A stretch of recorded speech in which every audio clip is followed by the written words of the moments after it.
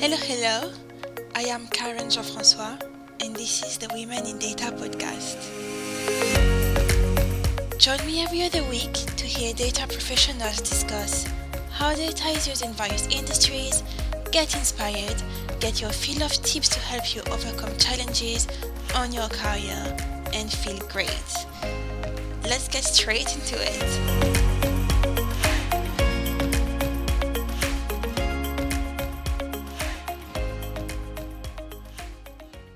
Do you want to keep the talent in your team? Make your team members feel valued and that they don't need to look elsewhere for progression opportunities? Or maybe you're feeling like there is no progression for you within your team and would like to know how to fix it. I am joined today by Jane Christian and Emma Whitehouse, respectively Head of System Intelligence and Deputy Head of Business Science for UK clients at Mediacom. 60% of Jane and Emma's team joined Mediacom as graduates and stayed for an average of 5.5 years. Today, they will share their tips with us, benefiting both managers and team members. Hi, ladies. Hi, Karen. Hi.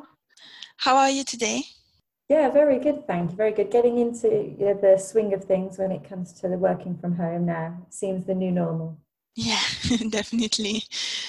Jane, before we get into tips and how to keep the talents in the team, can you tell us a bit more about your role and responsibilities?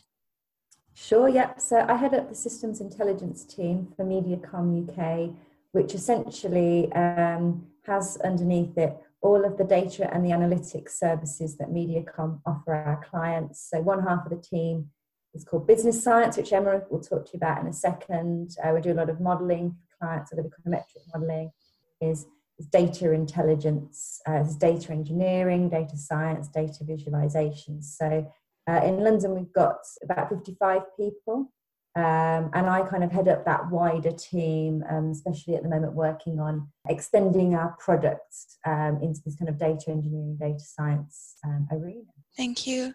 How about you, Emma?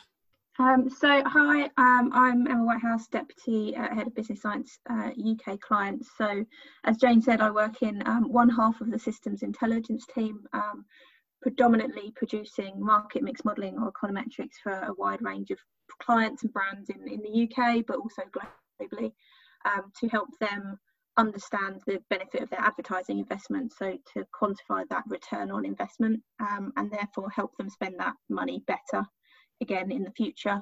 I personally manage one of the sub-teams in the department. My main clients are in the travel and telecoms space, but from a wider department perspective, I'm responsible for all of our resource management and predominantly recruitment of that, and making sure we've got the right training and stuff set up, which is why I'm here today. Can you tell us how you got into data? Maybe Jane? Sure, yeah, it's a good question. I wish I could say that it was what I wanted to do, from when I was 10 or 12 or something, but really honest, I did economics at university up to a master's level, and when I came out, the options were finance or government economic service, and I remember getting an interview at Mediacom, and I just loved the idea of the sound of mixing data, statistics and modelling, but with something really tangible and fun, as in media. And so I kind of took the risk and fell into the job, and I've loved it to this day. I've been at Mediacom now. It was 19 years ago that I joined as a graduate back then, and I'm still here and still not bored yet, because there's always something good to do with that mixture. Wow. I don't think many of us can say that we've always wanted to be into data. I don't think I had any clue about data before I actually started studying for my master's. How about you, Emma? So not too dissimilar to Jane, actually. So I also studied economics at Loughborough University, and when I finished, I'd definitely had enough of academics. I didn't want to go in, and I've not done a master's. I stopped at BSc. Definitely didn't want to go into finance, because just fancied actually having a social life, from what I could tell. but wanting to use something with my degree, and kind of, yes, stumbled into econometrics, and remember seeing a job ad of econometrician. I was like, oh, that sounds like something I did at uni about econometrics, and went to the interview, found out a bit more about it. It sounded really interesting, and 12 years later, here I am. So yeah, quite similar to Jane actually on that one. The two of you have been at Mediacom for quite a long time, and I find it very impressive that you've stayed for that long, and it also reflects in your team because you have quite a good longevity in the team. So 60% of your team started as graduate. Yeah, that's true. And that's been, I think it's been something kind of that we've had, that we're really proud of, but we've also needed to do. So Emma worked out this statistic about a month ago, and we got shortlisted for Agency Team of the Year. And we thought we better, as a statistics team, go in with some stats. And we're really proud of that. And like I say, it's something that we kind of had to do as a strategy, but we also enjoy doing, because it's really hard to find the people to do what we do. You know, we're looking for people who are good at statistics, modelling, good with data, but also we're very client facing and have to come up with the insights from the data as well. And it's a lot of different skill sets that we need to get. And there's not many people in our very small niche industry. So we kind of decided many years ago, as you can tell, because Emma and I both joined as graduates, that it would be better if we grew our own talent. So it depends on the year, but you know, like I said, we're about 55 people in total in the UK team, and between about 3 and 8 graduates join every year, and we look to develop them. And it isn't a long-term, it's a long-term strategy, so it's not a short-term strategy. So, you know, taking on graduates and training them and developing them isn't something that you can just do overnight to sort out a resource need next month. It's something that we invest in, and some of the, you know, the best people in our team have started in this way, and we're really proud of them. I think it makes us stronger. Yeah, well, congratulations on the short list. It's very well deserved. You're saying that instead of looking for maybe the unicorn, because you said it's really hard to find someone who has all the skill set that you're looking at that are necessary in the roles that you're covering, you're building this person in-house. Why do you think employee retention is so important? So employee retention is important for everybody. I think it's particularly the case in a field like ours, where what we do is really quite niche, and the number of people out there that can do this job is relatively small. And so, you know, we're always fishing in a very small pool of external candidates. So it's really important that we keep the talent in-house, as it were, and look to develop them as much as possible. So as Jane was mentioning, it's a long-term strategy, has many different facets. So we invest a lot in supporting the team, particularly around their learning and development. So we've got a whole range of bespoke training courses that go hand in hand with sort of on-the-job training, working on live projects straight from day zero, so that people can really get a feel of what they do actually has a significant impact on the clients that they work on. We also look to promote internally as well, so people can very clearly see the progression. And I think it's something that people have fed back to me quite recently, actually, is that actually looking up to people like me and Jane, who have started as grads, and everyone knows that, and we're now kind of leading the team, gives people a really good kind of role model to kind of follow and look up to. And obviously we're very open and offer advice to them in how they do that, and just kind of work really closely with each individual to make sure that we give them the development opportunities that they need to grow and kind of keep them in the team. Yeah, I feel from the experience I've had so far in the industry, people tend to move around quite often, and I've never actually had a manager or a team leader that had been in the company for more than 5-6 years. So this has to be very inspiring for others, showing that actually it's possible to grow in your role and then stay in the same company. Jane, with this in mind, so Emma did talk about putting together training courses, etc. But how do you go about making your employees feel that they are valued and that they can progress in their role? Yeah, it's two great questions there. So From a feeling valued point of view, I mean, obviously giving people, good feedback, I think is always important, and, showing your appreciation. But for me, I think in our team, what works really well is that even if you're new into the company and you're starting as a graduate, for example, we don't just kind of lock you in the back room.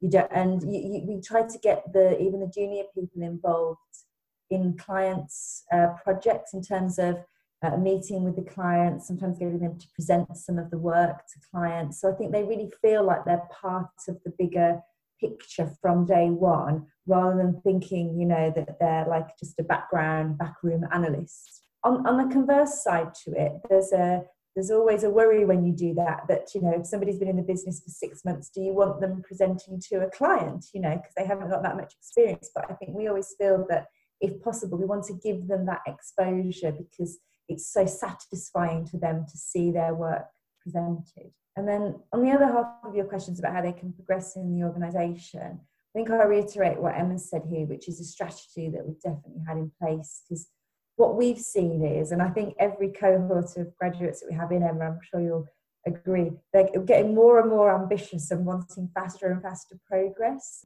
And that means promotions, and that means, as Emma said, promoting people from within as much as possible. And sometimes that means that ideally we might have a role at a certain level open, and it might feel like, well, short term, it'd be great if we could get somebody of exactly that level in, and we'll have to go externally to bring them in, because that would help now. But really what we could do is we could promote somebody in the team into that role and really push them and try and support them to reach that. Then that means then we've got a gap underneath them, and we can promote somebody else underneath that, and we create like a waterfall of promotions from that. So what I'm trying to say is, sometimes it's that playing for that longer term game. So when you've got a gap in a team at a higher level, can you push everybody up rather than taking the option of bringing somebody in externally, which sometimes we need to do. But that promoting within is probably the biggest thing to keep people here. And it's what's kept me here. I started off as a graduate, and now I head up the bigger team, and it's the same for Emma. There's never been a point where I felt like, well, is this it now? Am I stuck until somebody else leaves? So creating that space to progress is really important. Thank you. That's some really great tips here. So yes, you supporting employees to progress. Yes, you putting them in front of clients as early as possible to show them that their work is valued. But have you ever had an employee that felt like their role was not quite right for them? And if so, how did you deal with that? Yeah, we have, but I think in a positive way they felt it wasn't quite right. So I won't name any names, but I can think of a couple of people who started in a standard role as a standard econometrician and analyst, but then also had a lot of interest in other areas. So they were in their own time, because they were really loving it, learning programming and R. And what that meant was it got to a certain point where actually we were needing to expand and build some more tools and systems in the team, and they were really well placed then to be able to do that. And we said, well, why don't we just change your role, and why don't you now do more tools and systems development? And I think what had really helped them was I think it's a general thing, the wider your skill set, the more options you've got. And it's not that for every single person that we can find something perfect for exactly what they want, but the more skills you've got, the more likely, if there's a new opportunity that comes up, that you can take that new opportunity. And thinking of the people that I'm talking about here now, they have their own teams, and with people reporting into them, all now doing tools and development within the teams. They've really carved their own little niche there. So I think we always say to people, the skills and the training is really key. Make yourself more valuable to open up the options. So it's really interesting, because I have seen people leaving because they felt like the role was not offering them what they were after. So maybe at the beginning you think, okay, that's interesting, I could do it. But then moving forward in your career or in the role, you realize, oh, actually, that's not what I want to do. And it's really great to see that you have found a way to deal with that, and then still manage to retain these people and make them happier in their role. From an employee perspective, how would you start this conversation? How would you go and say, actually, this is not what I want to do. I know this is why I was employed, but can I please do something else? Yeah, I think it's a really good question. And I think obviously that relies on kind of a feeling of kind of confidence and honest discussion with yourself and your line manager. One thing that we've done certainly in the last year or so is to make sure everybody in the team has got what we call a personal growth plan. And I think it's something that anybody can do. You don't have to do training on it per se. But essentially how it works is that each person kind of looks at some of the challenges that they've had to overcome, be it within their career or within their personal lives, and what they learnt from that. Then looking at what they're good at now and therefore what they want to achieve in the short, medium and long term.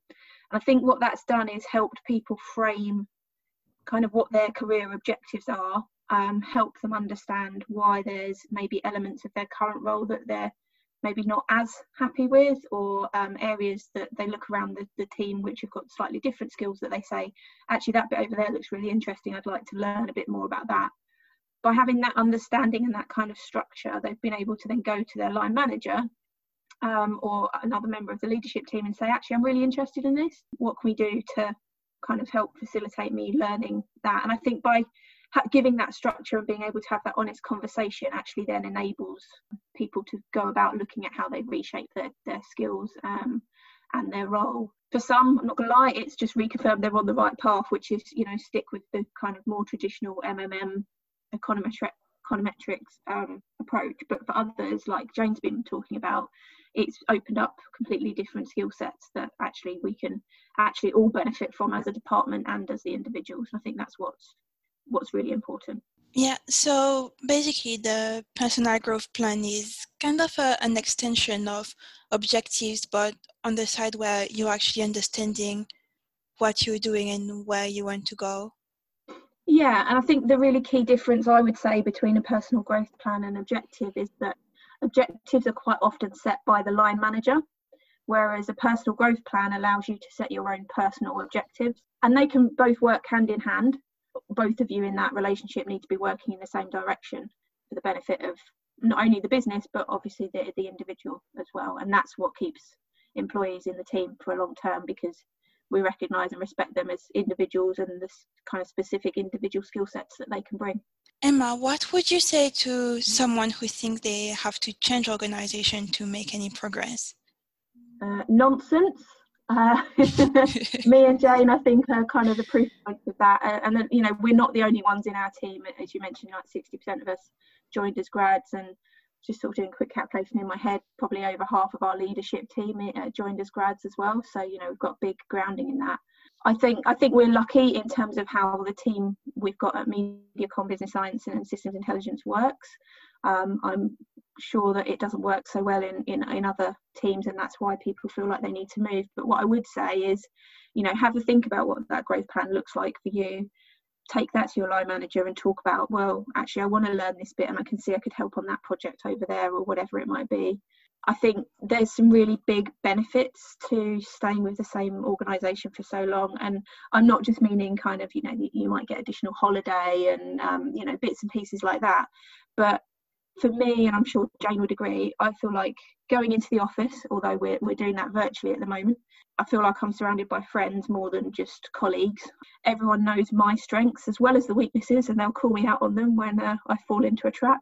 But it means we can work together seamlessly. We know what to pull in if there's something that Jane and I can split up, and, you know, we know which bit each of us will do well. And I think particularly working in media, you know, pros and cons of media life is that clients get pitched, and we go through various procurement cycles every 4 or 5 years for a lot of clients. The benefit I've always seen for that is, as much as we don't like losing clients, actually that there's a good thing on that, which is you basically get a new job without actually having to go through the interview process, which personally I think is a really good thing, and definitely something that kind of I've benefited from over the years. It's just part of media agency life, so probably not applicable to everyone, but quite an interesting point for us. Yeah, that would save a lot of stress and anxiety, I guess. I like the advantage of extra holiday, and this all sounds amazing, but are there any cons of having loads of longevity in a team? Yeah, I think obviously, I think Emma's been through all the, the pros of longevity there. You've got efficiency, etc. I guess the downside is, you've got to have some fresh blood and some fresh thinking as well in the team, and you want people to have stayed because they're interested and not because if I'm going to be really blunt, if they're just kind of lazily carrying on in that. You want people that are staying in a team that are progressing and pushing themselves and evolving, which I think, from our point of view, we do have. But I think the external view, I think if I look at the people that have the 40% of our team who have joined not as a graduate, they've all brought something that we haven't got as graduates within MediaCom, which is an external view and a view from elsewhere. And I'm very aware, I've pretty much only ever worked at MediaCom, and therefore I don't know, and I have that view of other companies and how they work as well as have externally. So you're right, it's I think longevity is actually always a good thing, like I say, as long as people progress. But I don't think having fresh faces in at different levels is a bad thing. I think that you also need that, like I said, to add new blood and new ideas into the team. On top of having a team that feels valued and stays with the company for a long time, you also have a very gender diverse team. How did you achieve to have such a good gender balance? Yeah, I think, to be honest, it's not something we've actually explicitly set out to achieve. Instead, it's just happened quite naturally through a variety of different approaches. For us, we want the best people for the job that we're looking to fill, regardless of gender, background, all the rest of it. I think something that has changed in that is, so you've heard both me and Jane started from an economics degree background, and that was quite similar. Certainly when I started, all of my peers at that time had economics degrees, but actually over the years we've made a conscious effort to actually move away from that. And that's not because people that come from an economics degree aren't good, but because those from other degree subjects can be just as strong and often bring new perspectives into the team, which helps us all grow. So we've got people now who have got physics backgrounds, zoology backgrounds. I think we've even got a chef. So, people have come from a whole wide range of different backgrounds, and clearly they have to pass an interview process, and they're all analytical, but the way they look at the world and approach the problems that we're trying to solve for our clients can be quite different. I think one of the other things is how we run our graduate recruitment days. So on these we would have circa 20 candidates, all fresh out of their university days, completing various tasks throughout the days. And there's kind of two objectives to that. One is obviously to test their skills and make sure they're kind of right for the job, but also to show them what the job's really like, because I think that's really hard to get across on paper, particularly if you're a grad and you've never worked in an office environment or whatever before. But I think the really interesting aspect for me, which I'm quite proud of, is that although we've got a central talent team that kind of find those candidates for us and they check all the CVs and stuff like that, the department hiring team that work on that graduate day to make the recruitment decisions don't ever see the candidates' CVs. So the idea behind that is to try and remove all of the bias associated with that. I don't want somebody to look at a candidate and go, oh, they've got a physics background, they can't come and do this job, when actually if you look at them and kind of observe them in the various tasks that we get to complete during the day, we sit down at the end of the day and the best candidate could be from a completely different background that we wouldn't normally expect. And I think that's really helped grow the team in terms of that diversity and things like that over the years. Not going to lie, some years we hire all men because they're the best ones that we get, but in other years we hire all girls. So it really mixes up as we go through the year and stuff like that. And then, we could get into the flexible working conversation, which everyone's really familiar with these days, but I don't think that applies just to women. I think now's a really good example of that. Lots of the men in our team have got kids and they're sharing the childcare across the day and things like that. So it's about trusting employees to deliver on their job, but being flexible and allowing them to do that and trusting them to do that. So as I say, kind of wrapping up, it's not something we've explicitly gone out to achieve, but it's just happened quite naturally through a variety of different approaches. I love this. Someone having studied zoology and a chef in the data team is something that is amazing. I love it. And also the way you're doing the recruiting for the graduate as well. It's really great not to see the CVs and then just seeing how people operate. This is a really interesting way of doing things. Emma, do you have any extra advice to give to managers who are trying to recruit and also retain more women in their team? Well, as I say, we don't kind of go out and do that specifically. I think, when you are recruiting, what I would say is the kind of job description, the job ad that you put out, be mindful of the kind of some of the terminology that you use. Something that's really stuck with me is that, you could show the same job ad to a male and a female. A male will more likely apply if they hit 3 or 4 of the 10 things that we're looking for, whereas for the female they would want to tick all of the boxes before they'd even consider applying. That has really strong implications in terms of kind of how you write those job ads, making sure it's a bit more flexible, and talking to people and being able to speak them through the job role is really important. So that's kind of something that's really stuck in my head about the terminology that we use and the wording of those job ads. And then I think we tend to have kind of 2 stages of our interview process. Again, I mean, I'm talking externally, but it works in a similar way with the internal team as well, in that it's about being flexible. So first of all, we want to make sure that they understand the role and answer any questions. And then we can get in the technical bit of kind of, are they technically able to do the job? I'm thinking more about experienced roles here now, and being flexible in whatever that person needs to do their job. So, it could be not necessarily working part-time, but it might be shifting the hours so that they can make sure they go and pick up the nursery, pick up later on in the day and stuff like that. Or it might be working some days from home. All of that, I think, is kind of part and parcel of that. I think generally those conversations are happening more widely. I think that's something that the MediaCom's been doing for quite a long time. So it's just part and parcel of what we live and breathe at MediaCom. But I think certainly in other agencies and industries, that's less so the case, potentially. I think I would, just to add to that, I'd say as well, think about who you have doing the interviewing. If you want to inspire a female, have an inspiring female in the interview as the interviewer, I think will also help as well. And we have plenty of those, and I think that helps us with our retention as well, because we see within MediaCom there's so many that kind of really powerful and inspiring females that kind of give you the view that there is no limits to where you can go in the agency. I guess we will close on there is no limits to where you can go. That's definitely my phrase for the day. Thank you, Emma and Jane, for joining me today. No problem. Brilliant. Thank you for organising everything. Thank you for listening to the Women in Data podcast. If you would like to register to the community, all you need to do is head to womenindata.co.uk. It's free and easy. Please feel free to share the link with anyone you think would benefit from being part of the community. You can also follow us on social media, so LinkedIn, Twitter and Instagram. We would love to hear from you and have some feedback. That will help us enhance the content and bring the guests you want to hear from. Have a great day.